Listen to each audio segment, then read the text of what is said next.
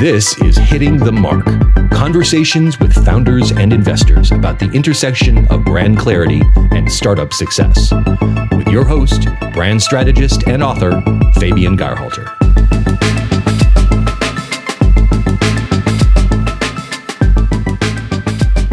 Welcome to Hitting the Mark.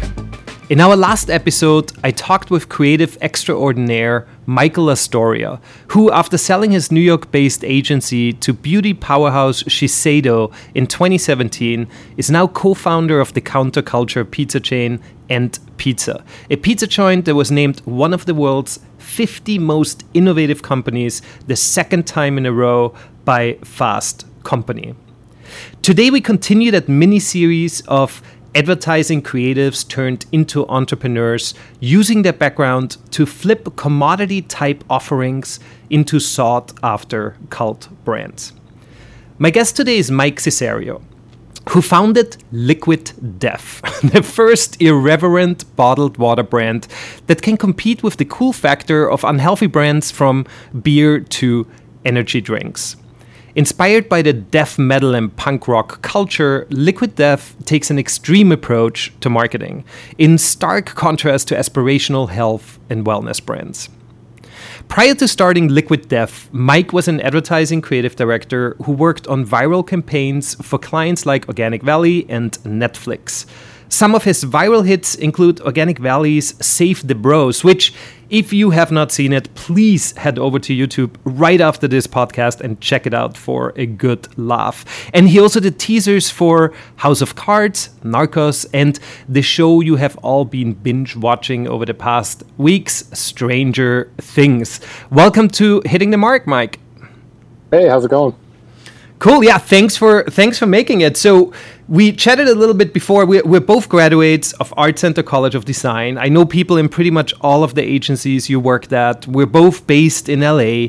Yet I learned about you and your water company via the Los Angeles Business Journal, which is a strange way to connect. But when I read about Liquid Death, I knew it would make for a killer episode. See, it's so horribly easy to pull puns over puns with a death-themed brand, mainly because you think that those brands are all destined to die before birth. But tell us how you turned into kind of the arrogant bastard ale brand of waters. It's a strange path to take. When did the idea come about? So it's interesting that you bring up arrogant bastard. I think one thing that I've always noticed is craft beer kind of gets to break almost all the rules of branding. And at the same time, it's one of the categories that people are insanely passionate about. Like, people who like their craft beers love their craft beers. You can find craft beers called Skull Crusher IPA or Arrogant Bastard Ale, because they kind of know that there's a huge market for their audience that's at least 21 years old. So they don't have to really pun intended, water things down to kind of please everyone. So there's always just this cool factor with craft beer that I felt was just kind of unmatched with everything else. And then, that was sort of the inspiration for kind of the brand and packaging of Liquid Death. I grew up playing in punk rock and heavy metal bands outside of Philadelphia. And that scene is actually where I really got into health, believe it or not. And I think that's a thing that most of mainstream culture has not really seen or realized, that in that world of heavy metal and punk rock and, all that stuff, there's a lot of people who care a lot about health. We like to say there are probably more vegans at a heavy metal show than a Taylor Swift show. Inside the world of metal and hardcore, there was this little subset called straight edge, where they were very vocal about no drinking, no drugs. That's not exactly what the market that we built this for, but it's just one example of how a lot of this culture does care about health and has so for 30 years. But you kind of look at the fact that the world is all moving towards healthier. Like, every new brand is all about health. Like, all the unhealthy stuff, soda, has been in basically, I think, like a 13-year decline in sales. Beer has been in a decline of sales. There's all this data showing that Gen Z and millennials no longer think it's cool to be drunk. They actually consider it pathetic and embarrassing. So all this stuff is kind of moving towards drinking less alcohol, being healthier, willing to spend a little more for healthier options, people being a little bit more aware of sustainability. It's getting broader and broader. But if you look at the health food industry, they only market their products in one tone of voice. They're kind of just going for what I think is like the cliche health food customer. And I think they're making big generalizations around what healthy people are into. Like, it's about yoga and it's about aspirational. So we're going to just show really good looking fitness models in our ads because that's why people are going to want to drink our product and be healthy, because they want to look, like this impossible person. And we just think that's kind of bullshit. And in reality, you look at what people are really into. Most people wouldn't know that The Walking Dead is, I think, the number 2 or number 3 most popular show for women. A show about flesh-eating zombies.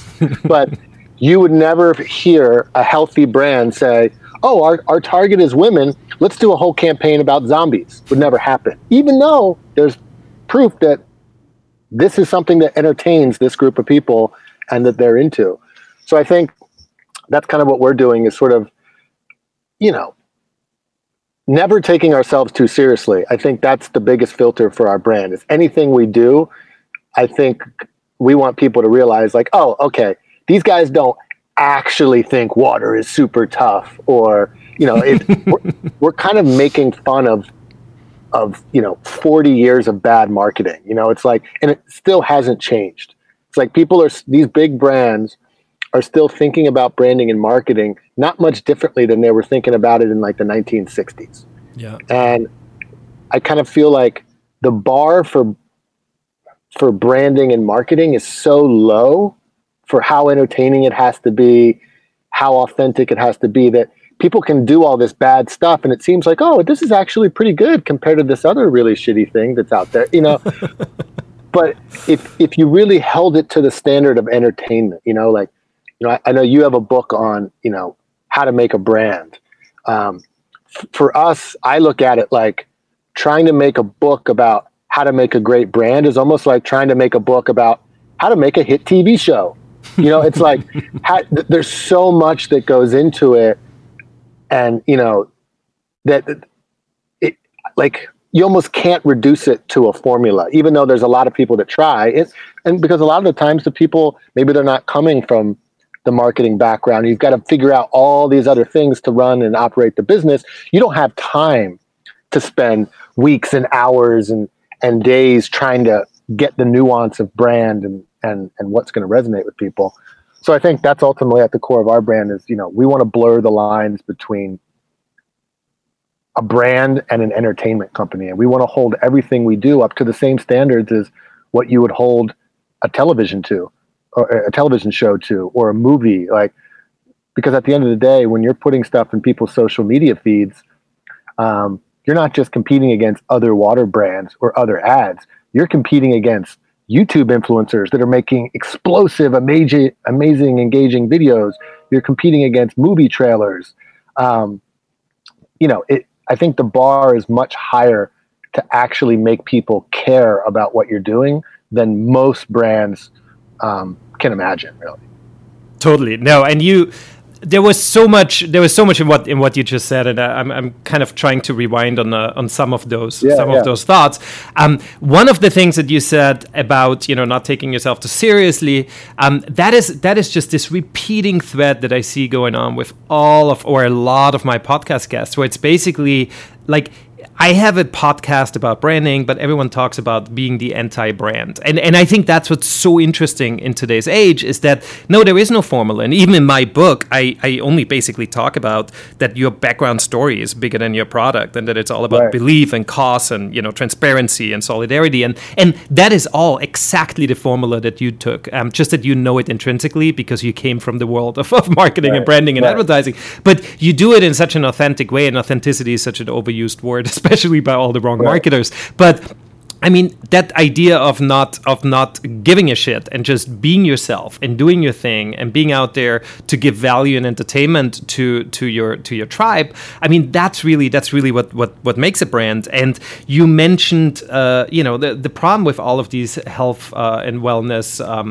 especially retail brands, all looking alike, talking the same talk. A couple of episodes ago, I had one of the early and main investors of Beyond Meat on this podcast, and they realized the same thing, that it's like, no, like our veggie burger should not be in the veggie vegan stamped compartment. This is a burger that that real guys can flip on their grill. This is not about you having to be stamped into a certain kind of like micro niche. But let's talk about that micro niche a little bit, because I think it was fascinating when I read about Liquid Death.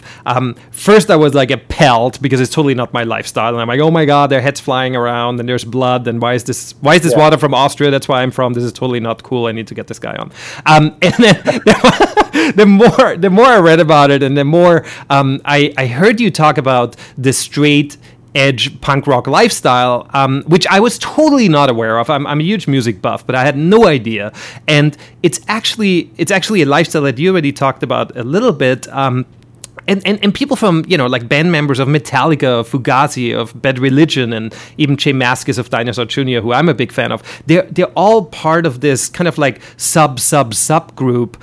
And I believe so much in that idea that if you go with a group that you understand really, really well, which you do because it's a lifestyle that you come from, it sounds like, and you dive into that you can create a product that authentically will resonate with your audience. But how did that audience change over the past year or 2 years, right? Because you've been around for like a year or 2 years as a brand. How do you ensure that brand stays weird and out there and, like connecting with that particular lifestyle without feeling fake despite its success? That's a good question. I think that's a thing that most marketers or brands get wrong, because I think, as you know, like on the creative side, we think more emotionally and culturally, whereas on the business side, people then tend to think much more rationally and logically, so what isn't necessarily a rational thing is if you can market and be very authentic to a very, very small audience. That does not mean that only that small audience is going to care. With Liquid Death, pretty much the filter that I put every decision of the brand through is, would Slayer think this is cool? And even though that seems like a very, very narrow, appeal, we have this huge halo effect of that. And we have someone, a woman from the UK who is like, I hate metal, but I love this brand, and that made me start thinking like, okay, how do I quantify that? Like, what is it? Like, why is it that I'm making like severed heads and blood flying? It's called Liquid Death. Like, I'm being very authentic to heavy metal, but why are old ladies and like, people who have no care about metal in this world really resonating with it? And I think what I've come up with is, like you said, the word authenticity is kind of overused, and people don't really know what it means or how to employ it effectively. But I think everyone knows that people are moving away from big food and big drink, and in favor of small and local and craft. Like, that's just like a big thing, the shift that's been happening over the last decade. And you're starting to see all the big brands kind of trying to appropriate this like small handcrafted look that people are willing to pay for and are more attracted to than their like big mass produced kind of brands. So when McDonald's is now making things called artisan sandwiches that look like farmers market kind of design, you kind of know that that old way of seeming small from like a look and feel standpoint isn't really effective anymore. Like you can go to a grocery store now and find a bag of beef jerky that you don't know, like, is this from a farmer's market or is this like some massive corporate brand? Like you don't really know anymore because the lines have been so blurred from that look and feel point of view. So my belief is that in 2019, when you have 2 to 3 seconds of someone looking at your product to make an opinion on it, the only way you can instantly communicate to someone, this is small, this is not big and corporate, is by doing and saying things that big brands would never do. You can't really just do it anymore from like, oh, I'm going to make it look like it's from a farmer's market and people are going to see it and say, oh, that's small. No, because that's everywhere now. So now the bar has got even higher for how do you instantly signify that this isn't a massive, massive brand. And I think that's really what people are connecting with. When people see a can of water that looks like beer that's called Liquid Death with a skull on it, instantly they're like, this is not Coke, this is not Pepsi. There's real human beings behind this brand that maybe I'd want to have a beer with, So I think that's been our in terms of like an audience, how it's spread. It's like I just keep it very, very true to that small core, and the halo just kind of keeps growing well beyond that because they respond to the authenticity and the uniqueness of this is something they've never really seen before in this kind of consumer packaged goods space. And to play devil's advocate, it is extremely difficult, especially with the coolest looking microbrews, to know that they're not part of the big conglomerates because they're changing hands day in, day out, right? It seems like it seems like it's a little Silicon Valley where it's constantly things are just being bought and being sold and being bid on. And I don't know, right? I don't know if the cool craft beer with the skull on, if it's actually owned, by one of the 3 big ones. And quite frankly, I will not know in 2 years from now if you actually, sit on an island and you sold your soul to Coca-Cola and Liquid Thirst is now owned by Coke. Because if there's money in the game, then they're gonna put their skin in the game, right? It doesn't even matter what's on the bottle and what's on the can. So I think that is actually really important to defend the territory and to make sure people understand that, because I, as a consumer, I don't even know that anymore. Because it's just that idea that just because there's a skull on it, it can't be owned by one of the big guys. I think it's changing, because in the end, money is, money is what it's all about. Well, I think that's why it's even beyond the skull. The fact that a brand is called Liquid Death, when someone tries to think about, okay, maybe I could imagine a skull making its way through a corporate boardroom into a real product. But nobody believes that Liquid Death has made its way through a corporate boardroom into a real product. Now, you're right. If it gets to a certain point where Liquid Death just becomes this huge thing, of course, all the big guys, are going to be looking to kind of cash in or make it a part of it. But I think one thing I've realized with Liquid Death since the beginning is we're always up against the fact that people think this isn't going to be the real deal, right? So when I first came up with the idea, all right, I want to make a water brand that looks like beer because, I want the healthiest thing you could possibly drink, which is water. And most people don't drink enough of it. It's become this like utilitarian thing where it's like, okay, I drink water if I'm at the gym. Maybe I drink it in my cubicle sometimes, but it would never be common for someone to be like, oh, what do you drink when you go to the bar? Oh, I drink bottled water. No, it doesn't happen. Or what do you drink at a party? Oh, I drink bottled water. It's become a utilitarian thing. And it hasn't, from a brand and, occasion standpoint, been accepted in this wide range of other usage occasions like soda is, or like beer is, or like alcohol is. So I think what we're really hoping to do is to change when people drink this thing And, like we know in bars, most people, you're in bars to kind of meet people or interact with people. So there's data showing that the reason people walk around with a Guinness versus a Pabst Blue Ribbon versus some other kind of beer, they're trying to signal something about themselves in a social environment. They want something that's a conversation starter. They want to talk to people. And Liquid Death has been doing really well in bars and things like that because people are, it's a complete conversation piece. People see this like, what is that? Wait, that's water? What do you mean that's water? It just kind of creates a conversation and people are attracted to that.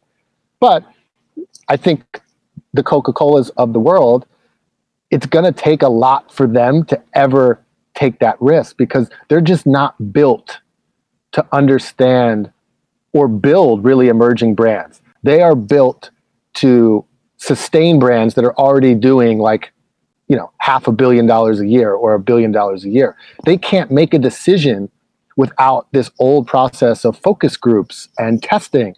So when you start running Liquid Death through that old system of a focus group, it's never going to make it through. You ask people, oh, what do you think of this Liquid Death? They're going to be like, oh, this is stupid. Oh, this is dumb. And then it's not going to make it through because it's not actually allowing the market to really test it. So I think it would be I think we would have a long road ahead of us in terms of massive, massive success before a Coca-Cola would probably ever like take the leap. And at that point, it's one of those things where we'd have to make the tough decision of, do you kind of use, do you have someone like this that helps basically spread it to more people? But with a brand like Liquid Death, it's pretty much all brand. So if they didn't truly get what made the brand special and didn't give, creative control or power to kind of keep the brand what it is, and they try to like, quote, water it down, that could be the end of the brand like that. And it's happened before. It happened to Snapple. Do you remember the old Snapple ads, the original ones with like the lady from Long Island? It was like shot with like not great cameras, but it felt really authentic. Like it was a real Long Island type person. And it became the fastest growing beverage brand ever. Got bought by, I think, Quaker for like $3 or $4 billion. And then as soon as it went to Quaker, they put that kind of great little brand through the corporate kind of system. And they said, okay, this woman, she's not aspirational enough. We need to, now that we're going to be a big brand, we need to get someone a little more aspirational because your small things aren't going to work anymore on the big scale. And you know what? We got to shoot it with better cameras because your stuff, it just doesn't feel very professional. And they changed it all. They lost over $1 billion or $2 billion in market share in less than 2 years. Yeah. So it's like that stuff happens and you just have to, be aware of what you're getting into. Yeah, no, totally. And I think, what will most probably happen, and that's going to be, a really great thing for you to see, is when suddenly at a bar there's another water in a beer can, right? That's what's going to happen. It's going to be, it's going to be the Coca-Cola's moving in and saying, well, that makes sense. Kids want to drink beer in bars, and so now there's this guy doing these waters, so let's just do the same thing and have a cool brand for kids. And they have huge distribution, they've got huge power, but like you said, building that authentic brand, that's near impossible for them. And I see them fail over and over and over again. And that's why what you're doing is so extremely genius, because you realize that you can actually come in really, really strong and be unreasonably bold and altogether unreasonable, right? Because you can. You have to, right? And, a question for me is, since, how did you know that your audience, right? So here's the punk rockers going to the show, and they're going to see that tall boy can of water. How did you know that they would not call BS on heavy metal looking beer cans that sell us $2 water? Since this easily could have gone two ways, right? And in your own words, you call marketing and branding BS on your site. Yeah. So how was that fine line of humor, sarcasm, and then yet that deep connection created? You must have been at least a little bit nervous at some point. To be honest, I never really was nervous about it, because I think at the heart of, at least, my understanding and the reason that I gravitated towards punk rock and metal in that world was,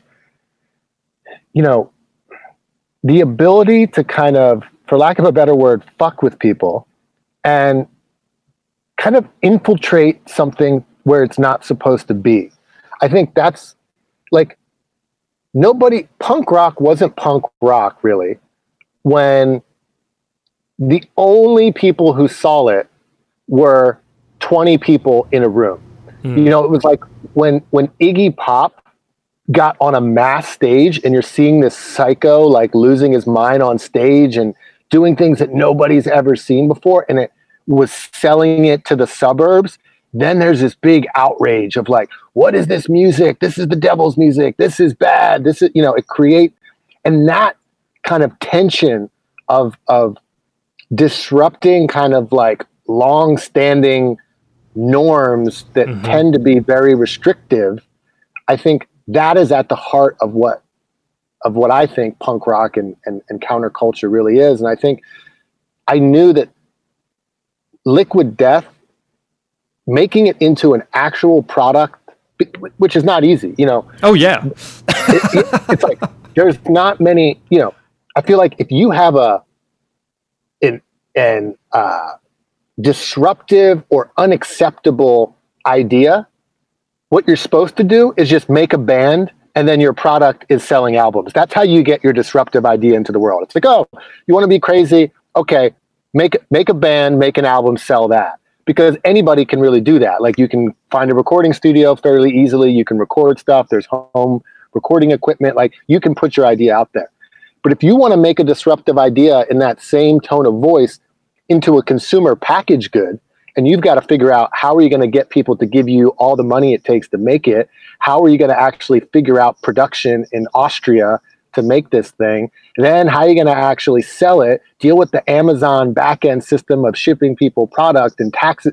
That requires a kind of thinking and resource that a lot of people with these disruptive punk rock fuck you ideas don't always have access to.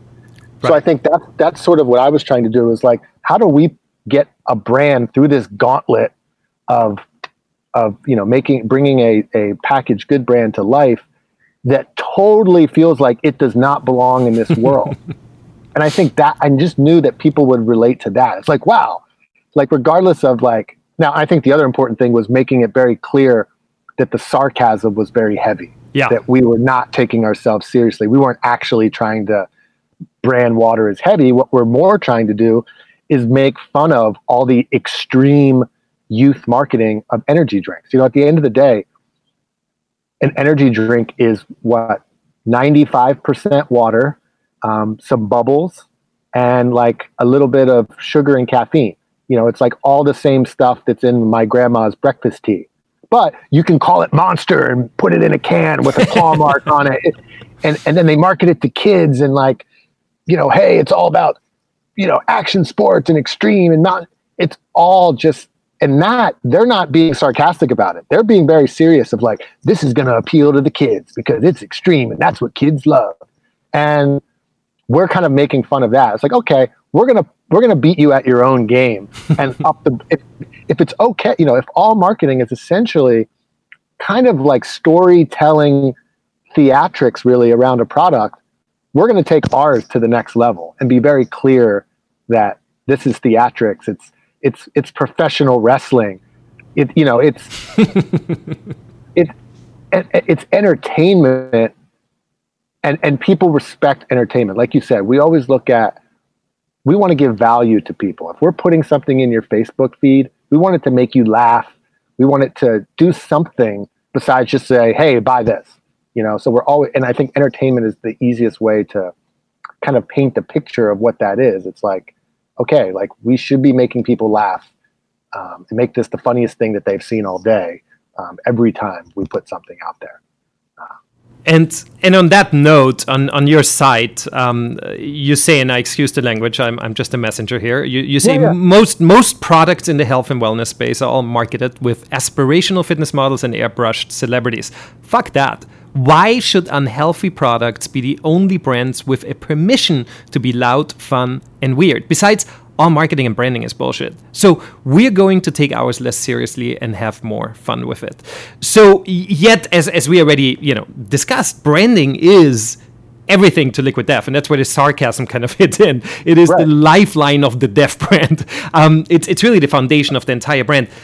What does, after everything that you already shared with us, what does branding mean to you? Because branding has a horrible kind of like, taste in your mouth, right? Like it feels fabricated, it feels big, it feels unreal, it doesn't feel authentic. Yet in my eyes, branding today is a totally different word. It should actually be rebranded, that word, because it's just, that's a good point. Right? Yeah. It's so different now.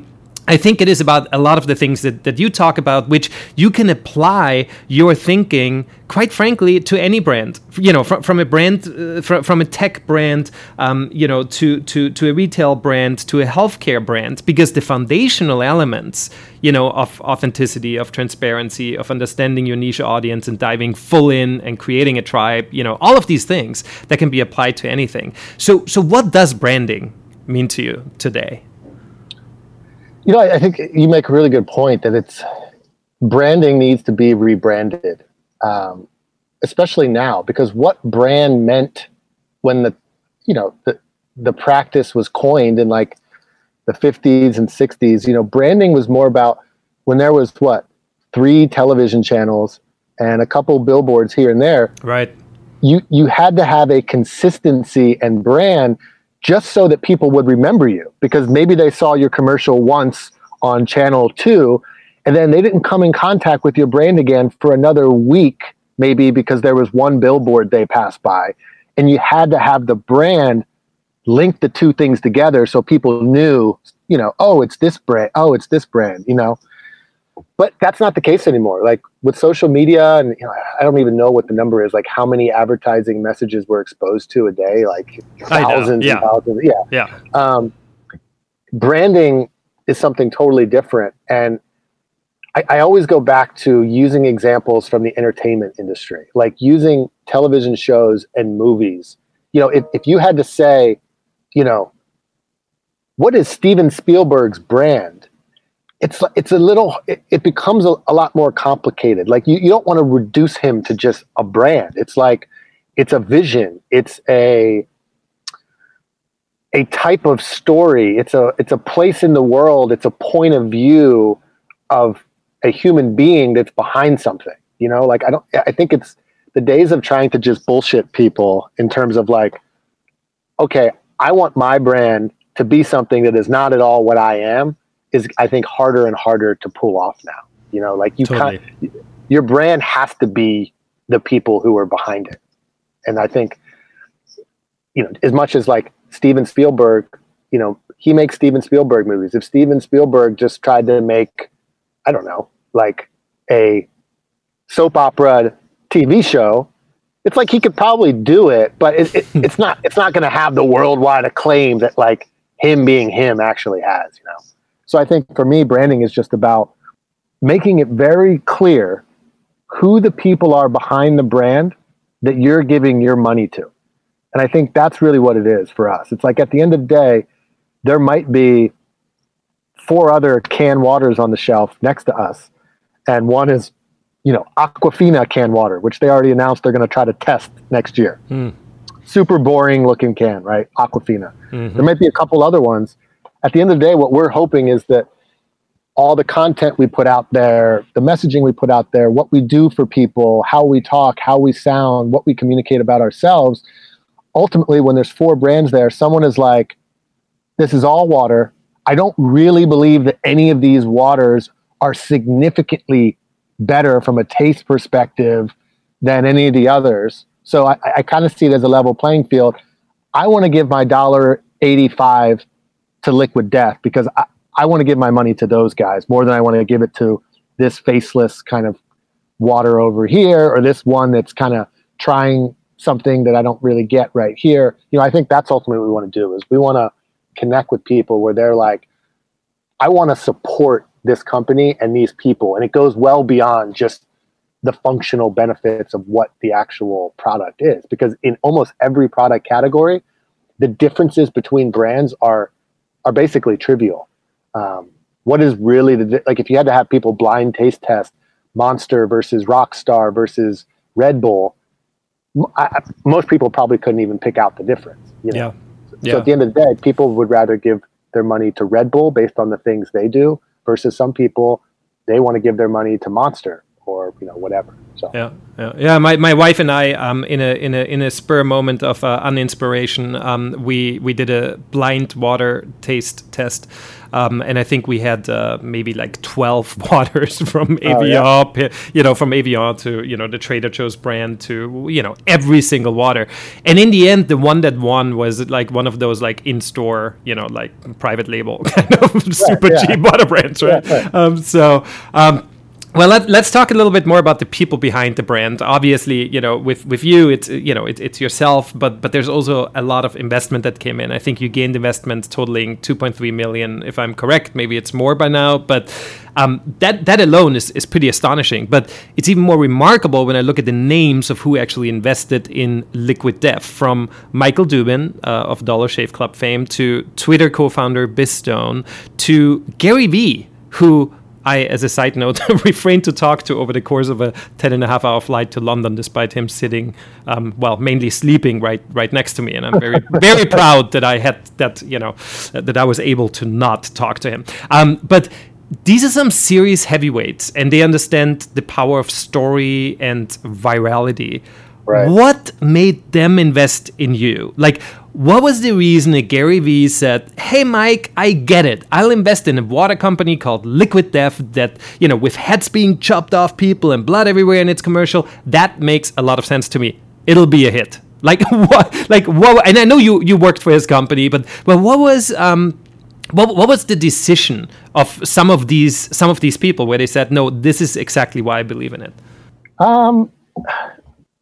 Part of it is me, which, the fact that I worked for Gary and, he knew me, like, he just was like, I'm a fan of you, Mike. And, definitely, and I believe in this, but I think Gary, for instance, he is one that has no, emotion about what success means. I think he preaches that all the time. It's like, don't let emotion get in the way of like, oh, well, this maybe offends me or this doesn't seem right, because there is a really good chance that this would be a really, really good business. And I think Gary is also hyper aware that social media is the internet now. I think he even has a poster on the wall in the agency that says, social media is just a slang term for the current state of the internet. And it's like, that's great. Yeah. Yeah, that's where people get all their news now. It's where they get their entertainment. It's where they learn about what's going on. And he just knows what it takes to succeed in this environment of internet culture. I mean, nothing is censored anymore, right? Like kids now, they don't care about normal movie star celebrities. It's about YouTube celebrities, and these kids are not, these YouTubers, they're not censored. They can kind of do whatever they want. They don't have to fit certain formats or things like that. So the culture of entertainment and what's on social media is in a place now where it's going to take a certain level of entertainment to actually succeed in that world and compete against these new forms of media and entertainment. I think that's what he totally gets. Like, he knew instantly that, oh, this is a brand that will absolutely be a hit on social media, which is at the crux of almost everything that we do as a culture now. So he just instantly got that. Yeah. And then, of course, the fact that and I think this goes along with most people, they've never seen weird, irreverent, crazy being used to actually do something really positive, which is getting more people to drink more water more often. I think the pairing of those two things, I mean, that's really what our brand DNA is. That, if we were just Liquid Death and crazy and heads flying, and we were an energy drink, it would almost be expected. It would be like, oh yeah, that makes sense. Yeah. But the fact that it's all that and it's water and it's promoting, an alternative to single-use plastic because cans are infinitely recyclable, and basically one of the most sustainable beverage containers by almost every measure. Plastic is a huge problem right now that everybody, it's becoming like the new tobacco, really. So it's kind of like sustainability and health paired with just irreverence and weird and, contemporary art and internet culture. That's, I think, what people respond to. Like they can kind of justify that, yes, I know this is crazy and it's viral, but what it's doing is actually really positive, and we haven't really seen that before. Yeah, no, absolutely. I think that's a kernel of truth in your brand that is super, super important once you actually start seeing the bigger picture and how it actually is a very positive thing that you're doing. It's fantastic. And let's talk about this for a second because I'm from Austria, as I mentioned. Your water is also from Austria. Let's talk about how that fits into the story, because how should we as consumers feel about water being shipped from Fiji and Iceland or Austria? Because as you mentioned, you're actually a rather environmentally conscious brand, right? Like you're counting on many vegans, in your target audience, and you use the cans instead of plastic, which as you mentioned with plastic pollution, that's a huge issue. How do you feel about shipping water from across the pond? So the reason that we're bottling and sourcing in Austria is because when I first, it's starting to change a little bit now, but when I first was looking to produce the brand, there is not a single co-packer or bottler in North America who can put non-carbonated spring water in cans. It doesn't exist. Oh, wow. Crazy. Because basically the kind of equipment you need for canning when the product doesn't have carbonation and doesn't have a preservative in it is very different than 99.9% of canned products, which either have carbonation or a preservative in it. So most of these canning facilities, they weren't equipped to do this. And if you want to use spring water and not just use, factory tap water, which most people don't realize, Smart Water, Aquafina, Dasani, Essentia, Life Water, they're all just purified municipal water from the factory. Right. It's mind-blowing, right? Yeah. So we kind of knew that as a premium brand, because cans are more expensive, than plastic because it's metal. That's also the reason that cans are actually profitable to recycle, because the recycled aluminum actually has good value to it that the recycling company can sell and make a profit on based on what it costs to recycle it. Plastic is not, because recycled plastic is such low quality, they can't really sell it or make a profit on what it costs them to do. They used to sell it to China, but then now China is saying, we don't want to buy your recycled plastic garbage anymore. Yeah. So what happens a lot of the time is plastic comes in to a recycling facility, and rather than spending the money to grind it down and recycle it, they just have to send it to the landfill because they're not going to go out of business recycling something that's not profitable. So aluminum actually, because of the high material value, actually helps subsidize the recycling of cheap materials like plastic and glass, which where the final recycled product almost has no value to it to resell. So that's kind of a long-winded way of saying that the way that most that we got to Austria was we just kind of realized that if we wanted to do spring water and put it in cans, any source, if you bottle at the source, that's pretty much what you want to do, because the expense of trying to truck tanker trucks of water from a source far away to some canner doesn't really make sense. So most spring water brands are bottled at the source. Any spring water source in the US, like they definitely didn't have any canning capabilities. So we found this place in Austria, outside Salzburg, and we flew out there. We met them. They owned, 4 of their own private, mineral water springs. They had all the canning capabilities, and I mean, I've been to Apple's offices in Culver City, And this bottler's offices in Austria were nicer than Apple's offices. See, you had to say something nice about Austria. I was fishing for compliments. I'm like, well, because Austria has the best damn spring water in the world. But you're like, nope, they're the only ones who could pull it off. No, it's really, I mean, Austria is the most beautiful place I've ever been to. All right, there we go. There we go. Hands down. All right. You're allowed back on the podcast. Yeah. So, yeah, I mean, it was kind of just a random, like, you know, I just kept making phone calls to bottlers, and they kept saying, oh, yeah, no, we don't do that. Oh, yeah, no, we don't do that. Oh, it can't be done. Had professionals from the industry doing research for us out there, too. Hey, no one can do it. So finally found this place in Austria, flew out there, met them. They could do it. We really liked them. So we're like, yeah, Austria is kind of cool, too, because it's like most people haven't had an Austrian water necessarily, and it's kind of like a fun kind of interesting thing that could work with the brand. So yeah, let's do that. But we're actually going to be moving all of our water canning and production starting next month to British Columbia in Canada for that exact reason. So we don't have to ship water overseas. It's a much shorter journey. That's awesome. Congrats. Yeah.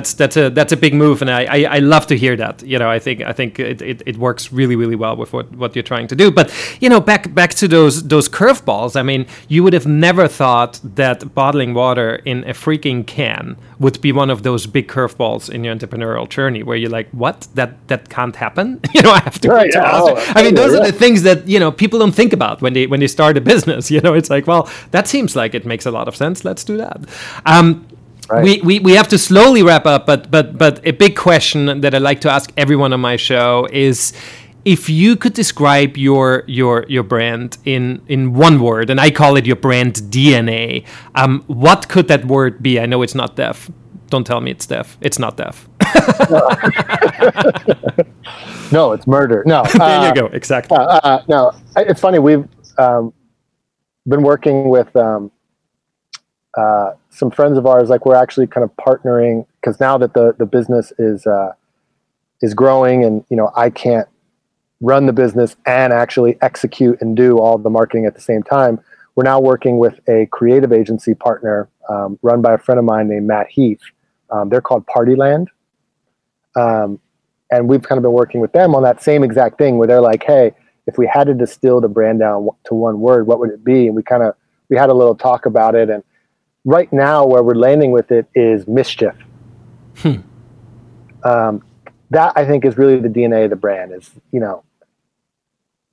getting into, pushing the buttons and, getting into things you're not supposed to get into, and, but all rooted in kind of this fun, and doing stuff that's subversive, trying to always avoid doing the traditional approach to something. Like, rather than, okay, if we want to be at this music festival, the music festival wants to charge you a sponsorship fee of $80,000. You pay them that money, and now you have the right to sell them water that they're going to sell at the festival, right? That's how every other brand has to do it. We're going to look at, okay, how do we crowbar open the back door to get in there and have a presence? Do we actually go to the headlining band who we think would be into the product, and they're really stoked on it, and we get it to them, and then they request that it's in the green room, and then all the other artists have access to, it's that's more mischief. How do you subvert? How do you kind of go around just the pay to play, or the traditional way that most brands like Coca-Cola or these other brands have to do, because they just don't have the fandom of a brand like ours that would actually have people go out of their way for you, or let you in the back door, or whatever. Well, and mischief it's such a great ownable word too, right? And you can totally live up to it, and it's, in a way, it's a watered down version of punk rock, which I think works really well. Right. All right, so I have so many more questions, but we gotta wrap it up. Listeners who fell in love with Liquid Death just now, is Amazon the place to go to get their taste of Liquid Death, or should they sign up to your newsletter? Which, by the way, is one of my favorite pieces of your brand, because for my listeners, the newsletter sign up fine print, that little thing that is underneath the big button saying "Sign me up," instead of the GDPR blurb, which everyone freaked out about. Oh my God, we have to be, compliant. It actually says, by selecting Start Selling My Soul, which is the button to click to sign up, I agree. I want to receive important info and offers from Liquid Death, since they will own my soul for eternity. So I guess you can do that. You can start selling my soul on the website, hit that button, or where else can they find your product right now? Yeah, so you can buy it on Amazon, or you can buy it direct from our website at liquiddeath.com.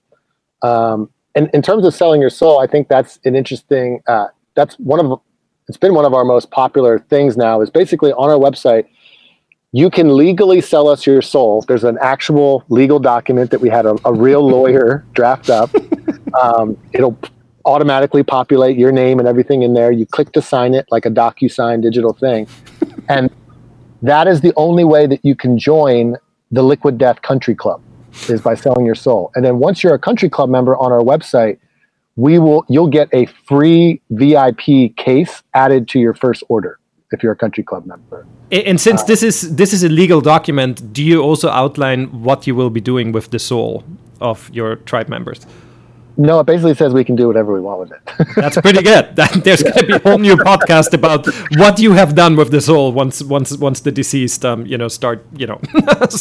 start appearing in your office. Well, Mike, this was a blast. I really appreciate taking your time out of a busy schedule at a time when your young brand is really taking off. So thank you so much for having been on the show. Yeah, no, thanks for having me. It was fun. Absolutely. And thanks to you for listening, for subscribing, for rating, and for reviewing this podcast. This podcast is brought to you by Finian, a brand consultancy creating strategic, verbal, and visual brand clarity. You can learn more about Finian and download free white papers to support your own brand launch or rebranding efforts at Finian.com. The Hitting the Mark theme music was written and produced by Happiness One. I will see you next time when we once again will be hitting the mark.